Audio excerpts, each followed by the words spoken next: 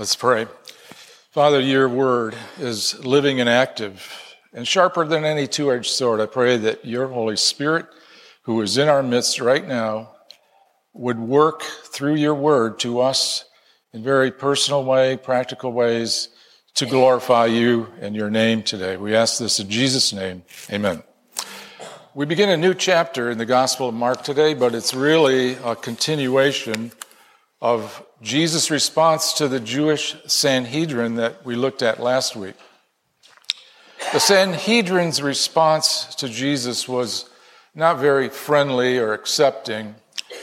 It was very antagonistic. They're trying to trap him, get him caught up and discredited. They're kind of like our response to alarm clocks sometimes.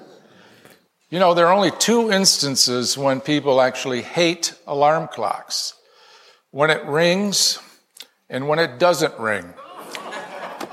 And like that, there are only two instances when the Jewish religious authorities questioned Jesus, anything he said and anything he did. As we begin Mark chapter 12 today, we need to remember the context because it's really all together in this passage of what's going on here. Jesus has just cleansed the temple in Jerusalem. By that I mean he kicked out the buyers and sellers of the animal sacrifices. He overturned the tables of the money changers. And as people looked at this, they're just stunned at his audacity to do this. So the Sanhedrin, the ruling body in Israel, religious ruling body in Israel, comprised of the Pharisees, chief priests, scribes, and elders, sent representatives to question Jesus about his right to infringe on their oversight of the temple and religious practices in Israel. And as they questioned him, Jesus really caught them, if you remember, in their spiritual hypocrisy, and he asked them simply, well, what do you think of John the Baptist's ministry? Was that he from God, or was it just human from man? And they realized after talking that no matter what they said, their unbelief would be exposed. They would lose face with the people. So they said to Jesus, we don't know. Well, based on that non-committal, Jesus then declined to answer their question directly about the source of his authority. Now, instead, he answers their question, though, beginning in chapter 12 with a story, which we'll look at today. If you want to follow along, we're in Mark chapter 12, beginning in verse 1. And he began to speak to them in parables. A man planted a vineyard and put a wall around it and dug a vat under the winepress and built a tower and rented it out to vine growers and went on a journey. At the harvest time, he sent a slave to the vine growers in order to receive some of the produce of the vineyard from the vine growers. Well, they took him and beat him and sent him away empty-handed.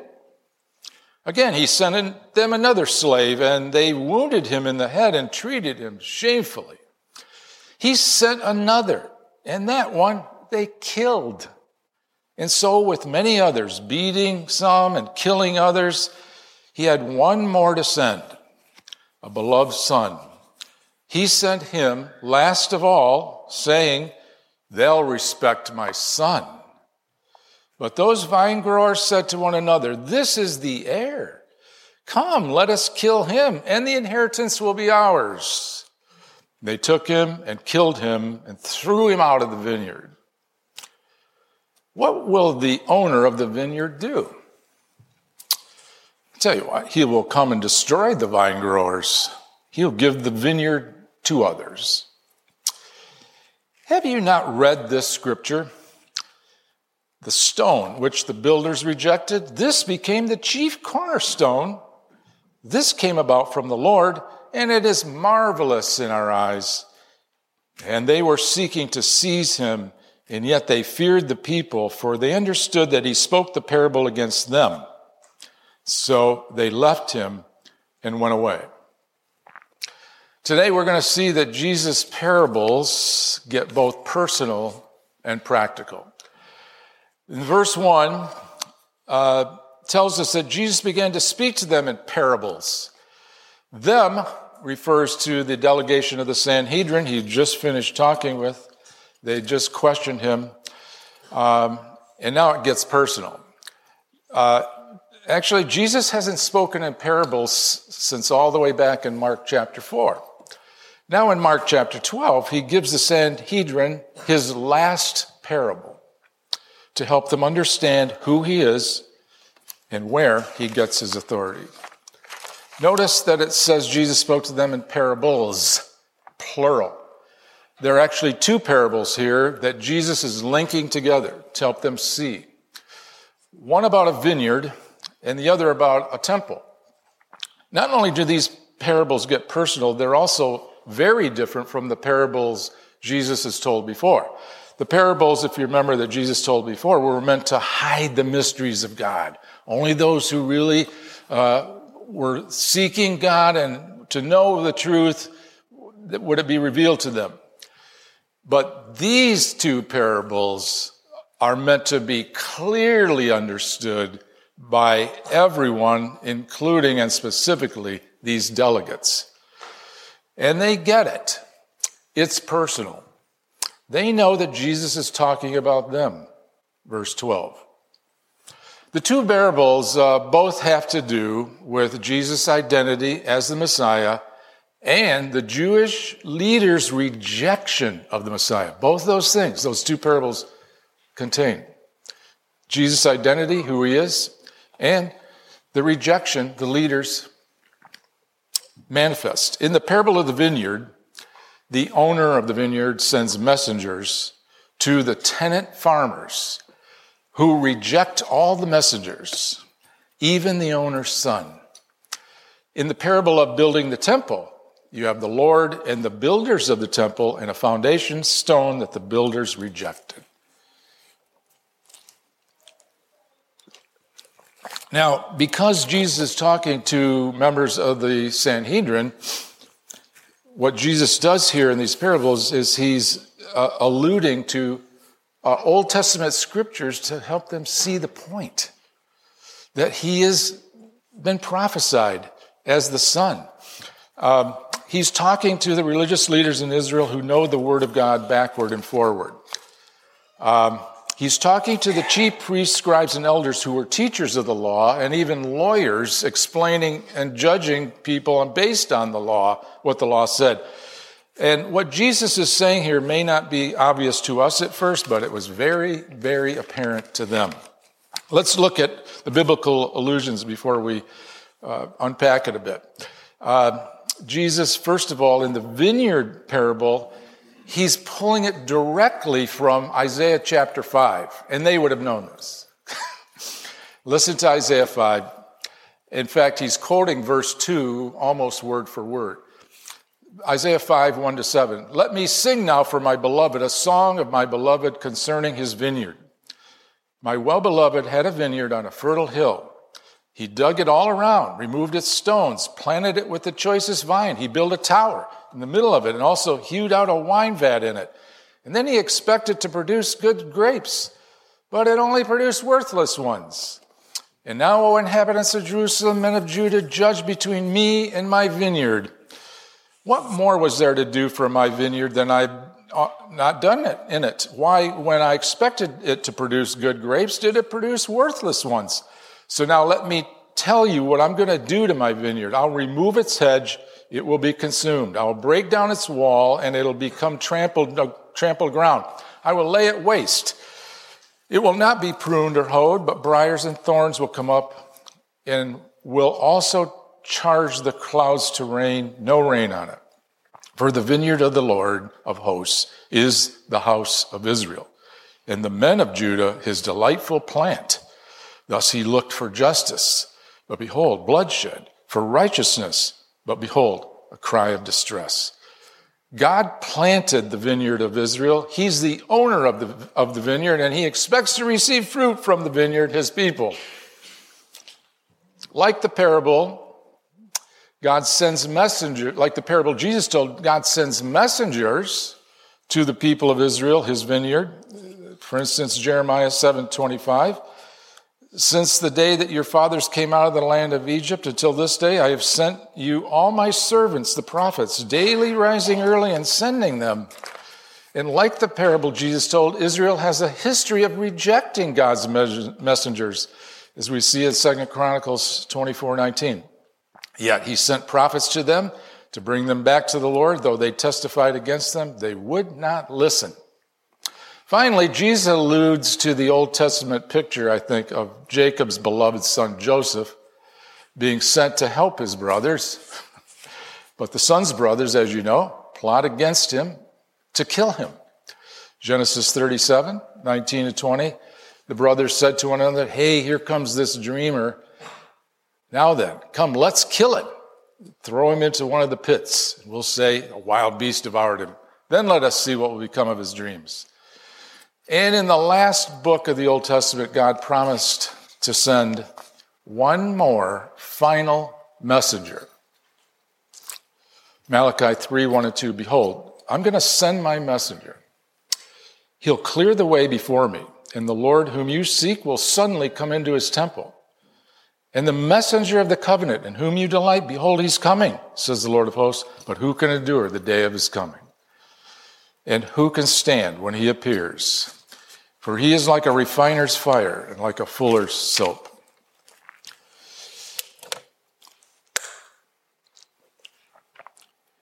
The delegation would have been very familiar with the vineyard analogy and the sending of messenger analogy and the rejection of the messenger analogy.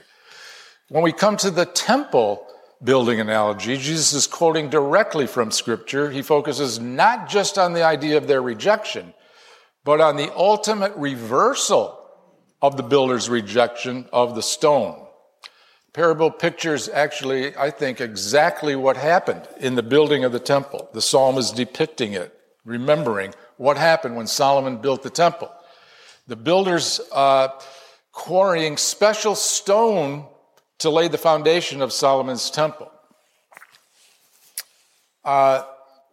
When Linda and I were in Jerusalem, we visited this cave right under the old city of Jerusalem. This is where they quarried the stone. It's a massive, massive. I'll have more to say about this in another sermon, but these were unique limestone stones. But this is where they quarried them. And they actually trimmed them out to size down here because, according to the law, there was to be no noisy building on the Temple Mount at all. They had to do it all down in this cave. And so what you see down there are all these filings, they call them filings, all the stuff they carved off the stones to make them just right. And Jesus, quoting from Psalm 119, depicting the building of Solomon's temple, he chooses it to highlight the rejection of an irregular stone. It doesn't seem to fit. And the great reversal of how it ended up being placed in the most exalted place, in the building of that temple. I believe it actually happened that way. He's recalling, amazingly, this picture, which obviously points to the Messiah. But then Jesus uses two word plays in both of these parables that suggest he's connecting them together. First of all, in order to identify the delegates of the Sanhedrin as the tenant farmers in the first parable and the builders in the second, here's the first word play. The Hebrew word head is in both parables. Verse 4, he was wounded in the head. Verse 10, this one's become the head. It's literally the word head. The second word play in the parables is the word Lord. Same word. Verse 9, Lord of the vineyard. Verse 10, this came about from the Lord. These connections, I think, are intended to show us that he's linking them together. The truths that we find in those parables have application to them. And he's putting these parables for them on the bottom shelf. Like I said, they're not a mystery. They got it. And when Jesus told a parable, Like he did with remember the Syrophoenician woman. He told her a parable about the dogs. And you can take a parable one of two ways. You can put yourself in the parable and learn. Or you can be offended. I'm not a dog, She could have done that. Instead, she says, no, I'm a dog. I'm in the parable.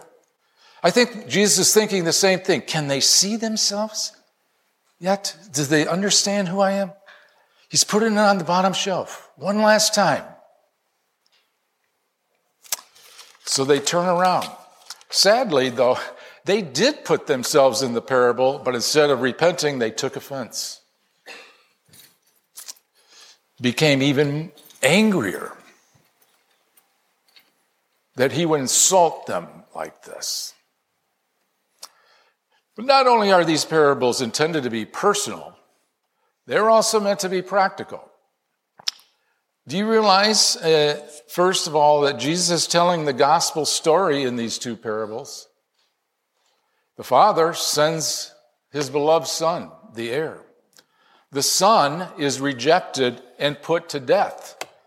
But that rejected Son, whom they killed, becomes exalted to the chief cornerstone of God's work. That's the gospel. Second practical thing we learn from these parables is we learn how important our response is to this final messenger, this beloved Son. And in the context, we see what Jesus says about that. A favorable response to God's Son looks like this. We'll respect him, verse 6. They will respect my Son. In other words, honor.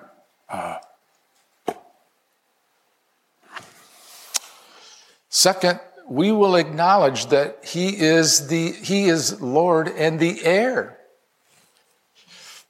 He's the chief. That's the word used. And finally, our response to this Son directly impacts our relationship with the Father who sent him.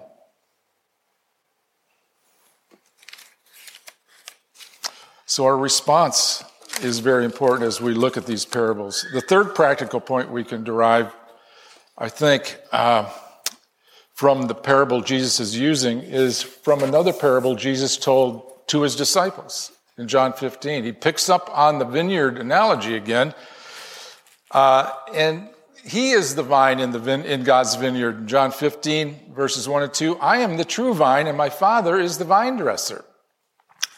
And every branch in me that does not bear fruit, he takes away.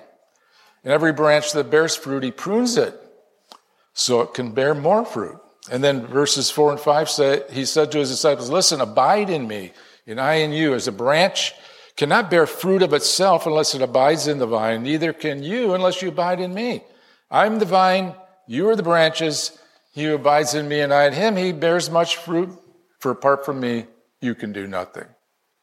So he picks up on the vineyard analogy again and brings it forward to his disciples.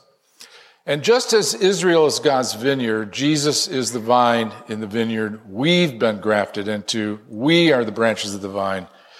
And in our vineyard parable that Jesus tells us, we must keep abiding in him in order to bear fruit. And fruit is expected from the owner of the vineyard.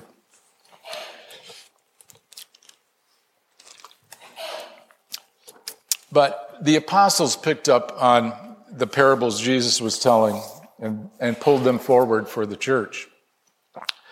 The New Testament tells us we are also God's building, his temple, built on the foundation stone of Jesus.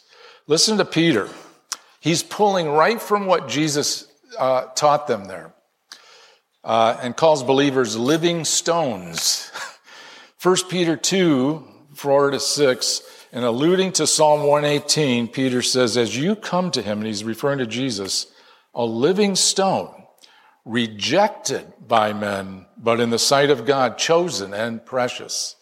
You yourselves are like living stones, are being built up as a spiritual house, to be a holy priesthood, to offer spiritual sacrifices acceptable to God through Jesus Christ. For it stands in Scripture, behold, I'm laying in Zion a stone, a cornerstone, chosen and precious, and whoever believes in him will not be put to shame. Now, Paul picked up on these metaphors and parables as well, and tells us that we are being fitted together, growing and built together for God's dwelling place, a temple, if you will, in the Holy Spirit. Ephesians 2:19 and 20. He says to the Ephesian believers, so then you are no longer strangers and aliens to God's people. You're fellow citizens with the saints. You're of God's household, have been built on the foundation of the apostles and prophets, Christ Jesus being the cornerstone, in whom the whole building, meaning the church, being fitted together is growing into a holy temple in the Lord, in whom also you are being built together into a dwelling place of God in the Spirit. And in our spiritual temple, what's interesting is anyone in leadership, specifically me, other leaders, no matter what you're leading, they are the builders of that temple, the tenants of that vineyard, who will be called into account. Listen to Paul in 1 Corinthians 3:9-11. Again, picking up on the metaphor, and even, I think, perhaps even referring to Jesus' parable, for we are God's fellow workers. You are God's field, God's building. According to the grace of God, which was given to me like a wise master builder, I laid a foundation, and another is building on it. But each man must be careful how he builds on it. For no man can lay a foundation other than the one which is laid, which is Jesus Christ. Well, the fourth practical point we can derive from Jesus' parables is this. Notice that the first parable talks about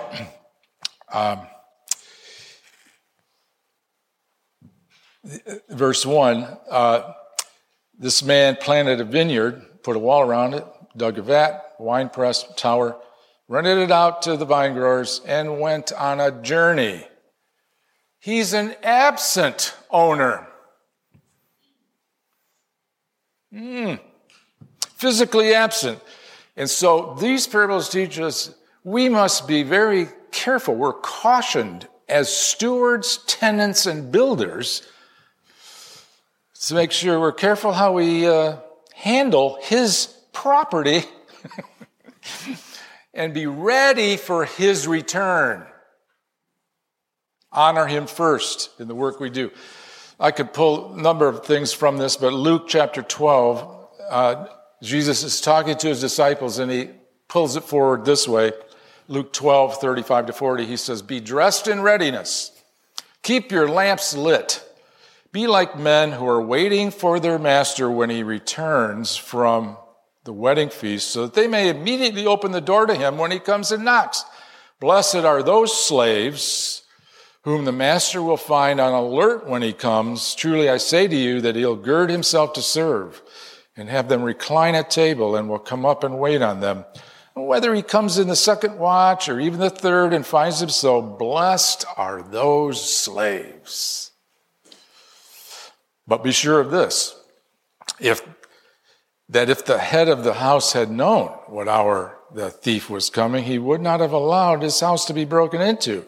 You too be ready, for the Son of Man is coming at an hour you do not expect.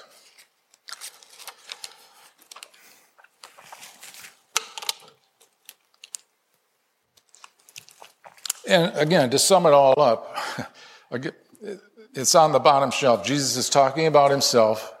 He's the beloved Son, sent from the Father. He is the last word, last messenger sent from God to us. Hebrews 1:1, God, after he spoke long ago to the fathers and the prophets in many portions in various ways, in these last days, he's spoken to us in his Son, whom he appointed heir of all things, through whom also he made the world. Now, just like those religious leaders in Israel, we must decide who we believe Jesus is and respond accordingly. It's in our court. Either we believe that he is the Christ, the Son of God, sent into the world, and receive him as Savior and Lord, or we believe he's just another man, good man with impressive words and works, and reject him. We don't want anybody changing our lives. We're going to continue on just like we want. To those who do believe in Jesus, they are promised the gift of eternal life and become fellow heirs with Jesus.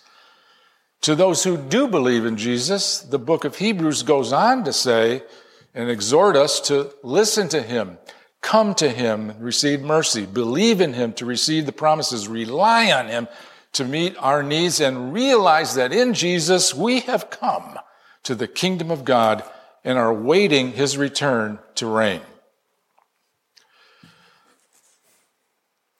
I invite you to come to him, the cornerstone, believe in him, and when you do, as Peter described it, we become living stones, full of his life in us, and are being built together as a holy temple in the Lord, members in his great house. I urge you to do that if you've never had an opportunity to. Life transformation through Jesus. Don't reject him. Receive him. And then abide in him.